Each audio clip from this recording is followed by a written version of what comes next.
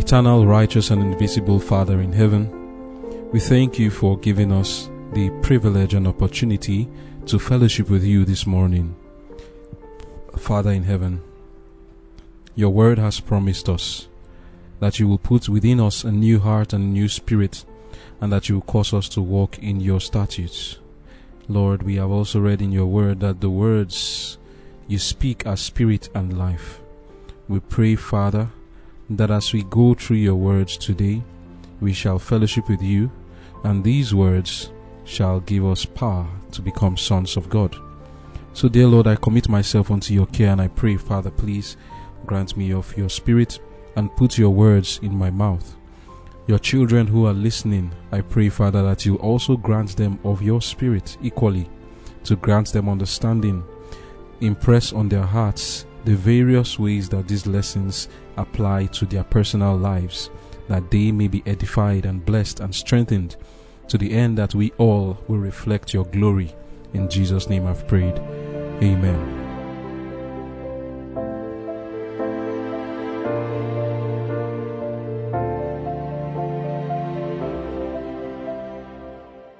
Conflict and courage. May 1. Still too many.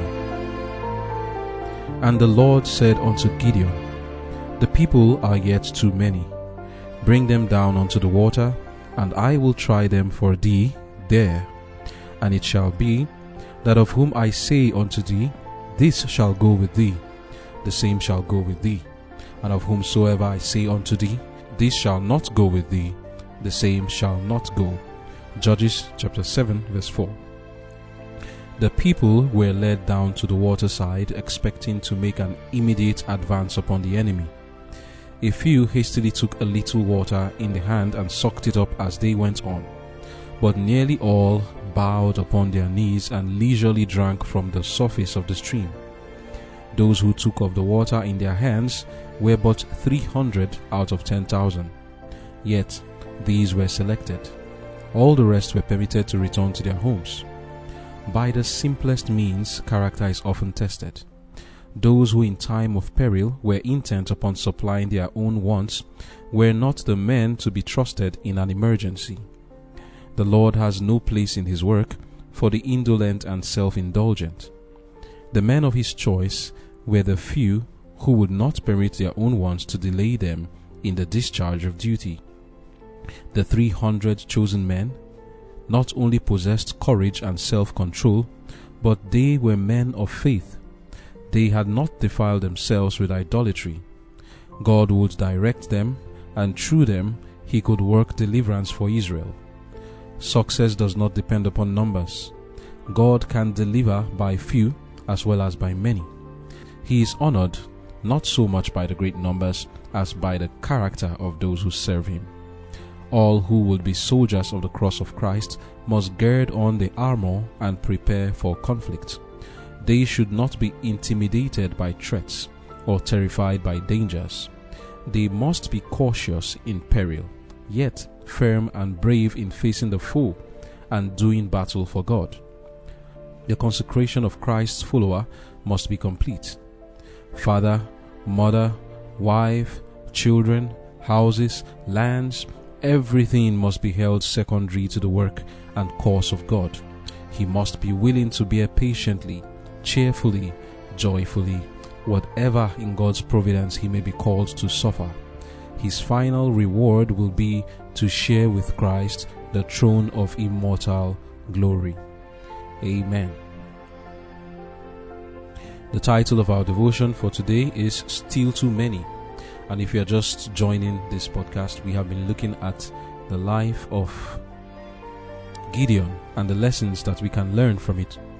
In the book of Romans chapter 15 verse 4, we are told that all the things that were written aforetime, that is, all the stories of how God led the children of Israel from Genesis down to even Revelation, all of it were written for our learning, that we, through patience and comfort of the scriptures, might have hope. In 1 Corinthians chapter 10 verse 11, specifically we are told that these things were written for us who are living at the end time. So we need to go through these stories because history repeats itself. And it is said, rightly said actually, that those who do not know their history are bound to repeat it. And that is said in a negative sense. If you do not know your history, you will forget what you ought to do and how to respond to various situations. We saw in one of our devotions that the reason why the Ephraimites were afraid is that they forgot the way the Lord had led them in their past history. And we are told in that famous quote, "We have nothing to fear for the future, except as we shall forget the way the Lord has led us and His teachings in our past history." So it's important that we study the past and look at the way the Lord has led in the past and get the lessons from it. Then we have nothing to fear for the future. But if we do not know these stories, we have a lot to fear, because they were written for us to give us courage. And that's why the title of our devotion is Conflict and Courage. So we are to get courage from the stories that we hear. Romans 15 verse 4 says that we through patience and comfort of the scriptures might have hope. Let us read and go through the story of Gideon, that we may have hope. So we left off seeing how the Lord said that the soldiers of Gideon were too many. 23,000 of them left out of fear, and then he had only 10,000 left to go against thousands, tens of thousands, perhaps hundreds of thousands of the Midianites.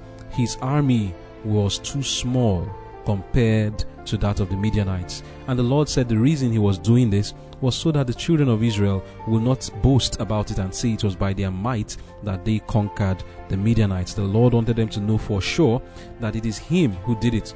And we learned the lesson that the Lord is ready to work with few or with many.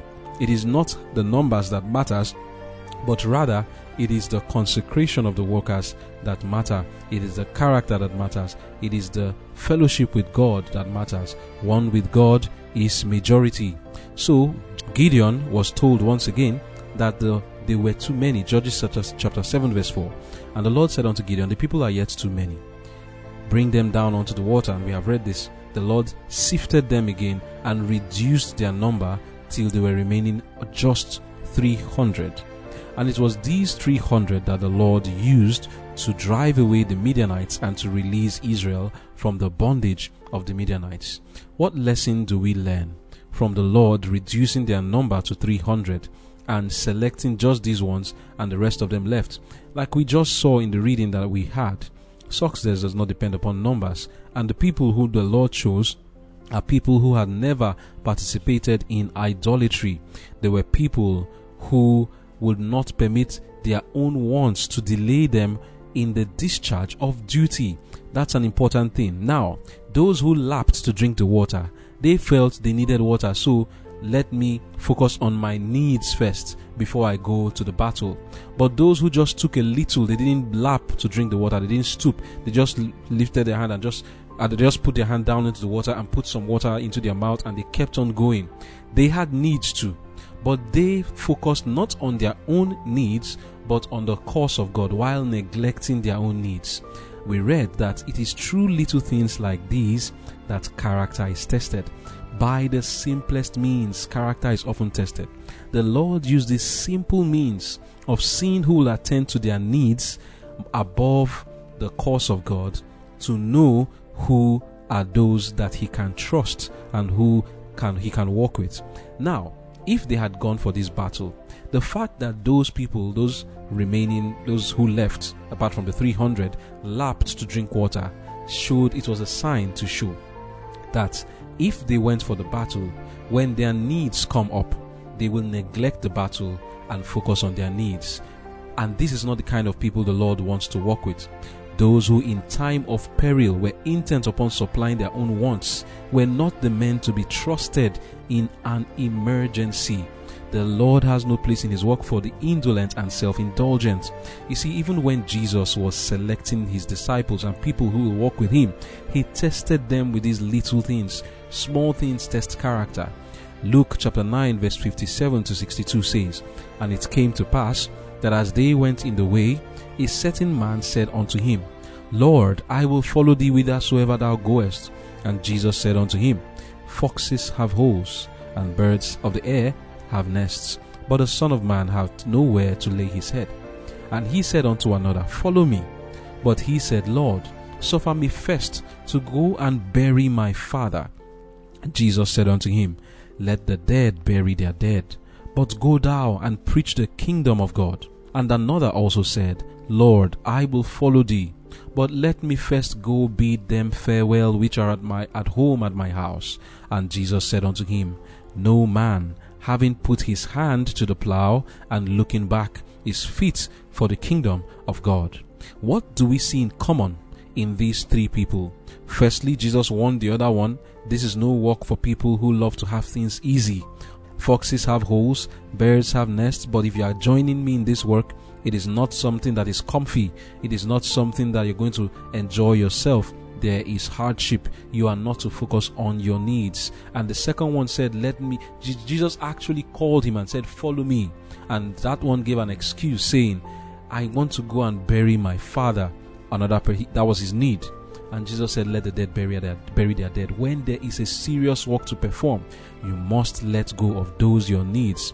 Thirdly, another one said to Jesus, Lord, I will follow thee, but let me first go bid them farewell which are at my house.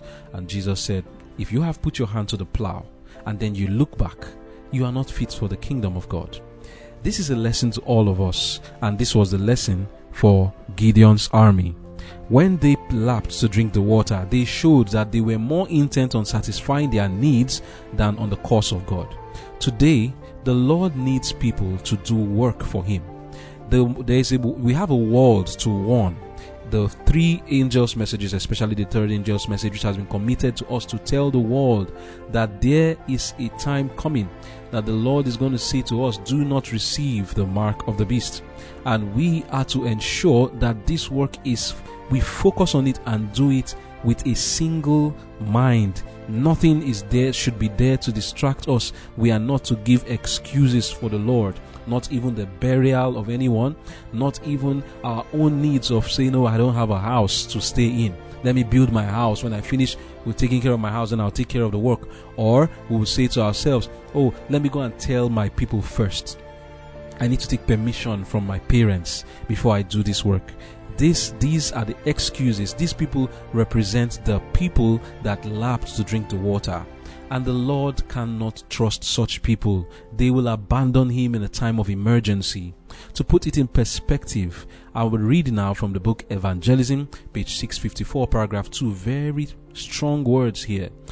It says, it is Satan's regular employment to hinder the work of God and to work for the destruction of the race.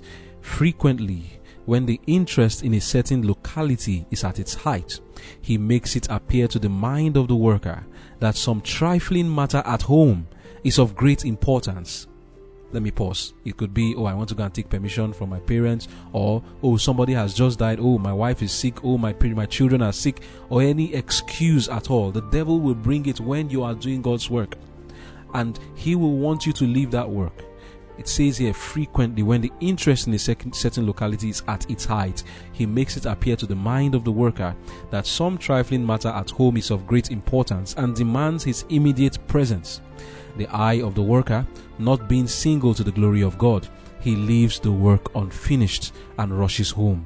He may be kept away for days and even weeks, and his former work becomes raveled and tangled. Stitch after stitch is dropped, never to be taken up again. And when he sees that he is successful in making temporal matters supreme in the mind of this person, he gives him his hands full of trouble. He at once begins to manufacture home difficulties so as to entangle his mind, and if possible, to keep him away from the work altogether. When souls are deciding for or against the truth, do not, I beseech you, allow yourselves to be drawn away from your field of labor. Do not abandon it to the enemy. I might say, even if one lay dead in your house, Christ said, follow me and let the dead bury their dead. If you could only see the importance of the work as it has been presented to me, the paralysis that is upon many would be shaken off, and there would be a rising from the dead and a coming to life through Jesus Christ. If we firmly take our stand as God's workmen, saying, the Lord has given us a message and we cannot be faithful watchmen unless we stand at our post of duty, we will carry the work through at all hazards.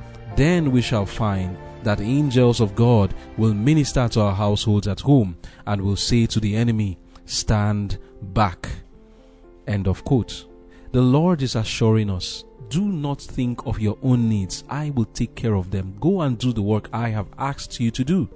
The men who lapped to drink water were taking care of their needs, and they gave indication that in a time of emergency they will leave the work of the Lord to attend to their own needs, and the Lord cannot work with such people. If we must be workers for God, we must understand that He who has called us will take care of the things that belongs to us. I can testify to this, and I know that I myself have passed through such a thought in my own mind, thinking, how will my mother be taken care of? How will I take care of my needs? And the Lord will say, go and do the work I have asked you to do. And I said to myself, if I neglect the work that the Lord is asking me to do, then I know that troubles will multiply for me. And I ask myself, can I take care of my own needs? Is it not the Lord that will take care of it? If we think that the reason why we are neglecting the work of God is that we want to take care of our needs, or I have my wife, or I have my children, or I have my mother, or I have my father, oh yes, then you will have problems to take care of. But if you focus on the work of God, to even in the times of emergency, and leave your needs with the Lord to take care of, then the Lord will indeed take care of you. That is the assurance we need to have. Those who did not lap to drink the water were concentrating on the work of God. They saw it as the major work they had. They were single-minded, and that is the lesson we need to learn from here. Single-mindedness. The Lord, when He called His disciples, told them not to take anything with them, not even shoes and not even anything. And he asked them, when I sent you out, did you lack anything? They said no, they did not lack anything. And that is the lesson the Lord wants to teach us. Many are afraid under a load of care, thinking, what will I eat? What will I drink? Wherewithal shall I be clothed? These are the questions on the minds of those who the Lord is calling to do a work for Him. But the Lord is saying to you, focus on my work and I will take care of your needs. Do not multiply problems for yourself. Focus on what I have asked you to do. That is the lesson we should learn from here. The Lord will only work with those who are single-minded, who knows how to leave their needs in the hands of the Lord while they take care of the work that the Lord has given to them, and they trust the Lord to take care of their own needs for them. Going on into the story of Gideon, there are other lessons that we can learn from here. The other lessons we learn is that the Lord will always walk with those who are consecrated to Him.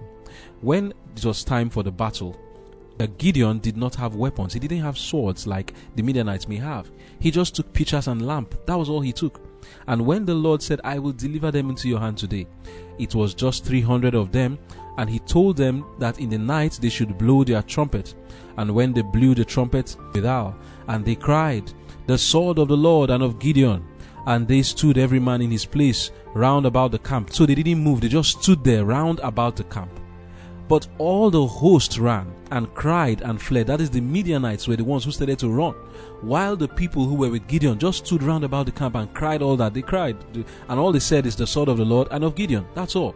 And the 300 blew the trumpets, and the Lord set every man's sword against his fellow, even throughout all the host. And the host fled to Bethshitta in Zererat, and to the border of Abel Mohilah and Tabath. And the men of Israel gathered themselves together out of Naphtali and out of Asher and out of all Manasseh, and pursued after the Midianites. And Gideon sent messengers throughout all Mount Ephraim, saying, Come down against the Midianites and take before them the waters unto Betbara and Jordan.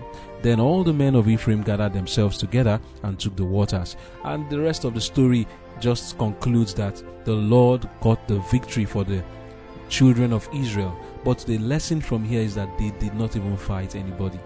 God set the Midianites against themselves and they destroyed themselves. The Lord has many ways to take care of our enemies for us if we will only be faithful to Him. Hebrews 11 verse 31 tells us how these 300 men were able to conquer.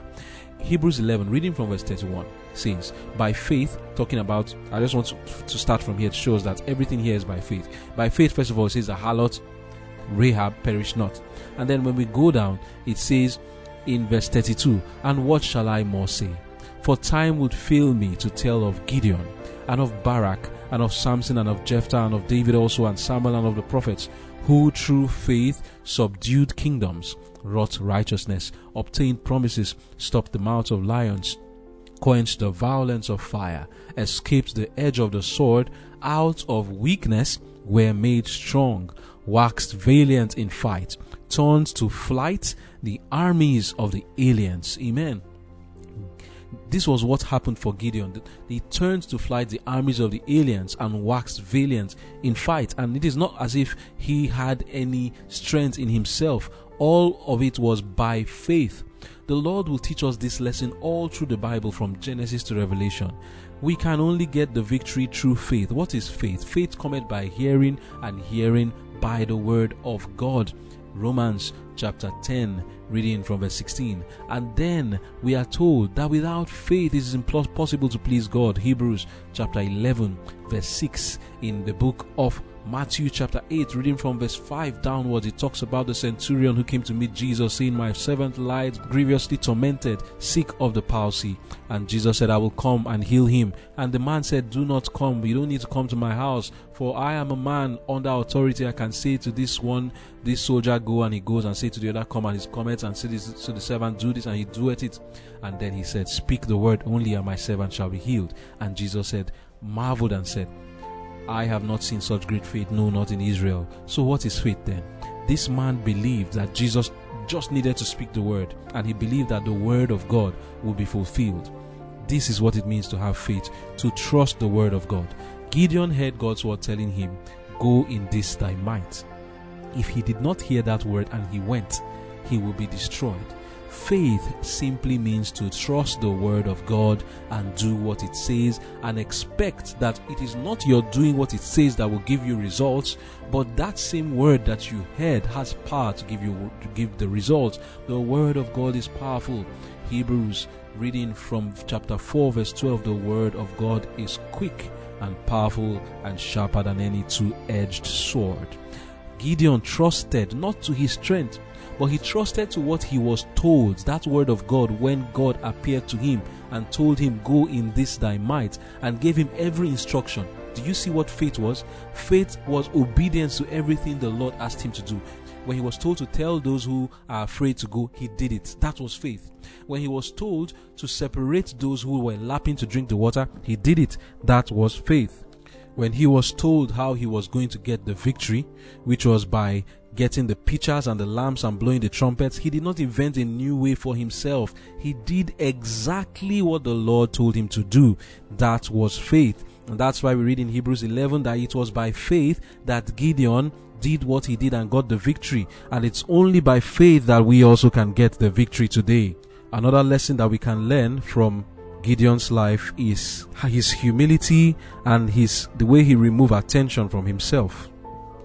After Gideon had chased many of the Midianites and he called the people from Ephraim to join him in the battle, they came and they joined him. But then he was rebuked for what he did. In Judges 8 verse 1 it says, "And the men of Ephraim said unto him, Why hast thou served us thus, that thou callest us not, when thou wentest to fight the Midianites? And they did chide with him sharply. And he said unto them, What have I done now in comparison with you? Is not the gleaning of the grapes of Ephraim better than the vintage of Abiezer?" You see, what Gideon did here was very intelligent, wise, and humble.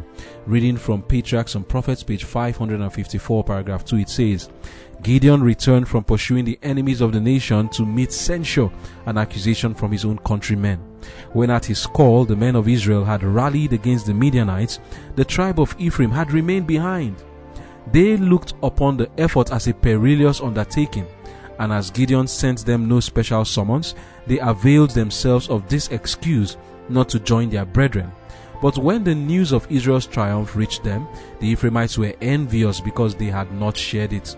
After the rout of the Midianites, the men of Ephraim had by Gideon's direction seized the fords of the Jordan, thus preventing the escape of the fugitives. By this means, a large number of the enemy were slain, among whom were two princes, Oreb and Zeb. Thus, the men of Ephraim followed up the battle and helped complete the victory. Nevertheless, they were jealous and angry, as though Gideon had been led by his own will and judgment. They did not discern God's hand in the triumph of Israel. they did not appreciate his power and mercy in their deliverance. And this fact showed them unworthy to be chosen as his special instruments. Returning with the trophies of victory, they angrily reproached Gideon. Why hast thou served us thus, that thou callest us not when thou wentest to fight the Midianites? What have I done now in comparison? And then Gideon answered them what we read in the scriptures.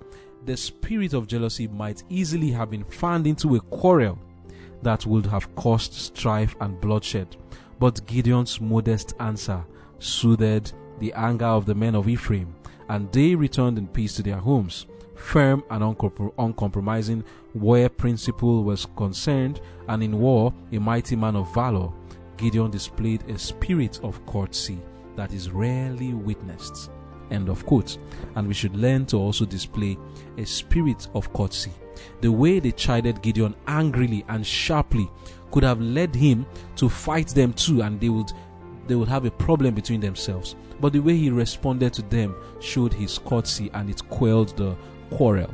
And that's a lesson for us. So today the Lord is speaking to us. Firstly, the lesson we learned is we should neglect our own needs and focus on the needs of the Lord, and the Lord will take care of our needs for us.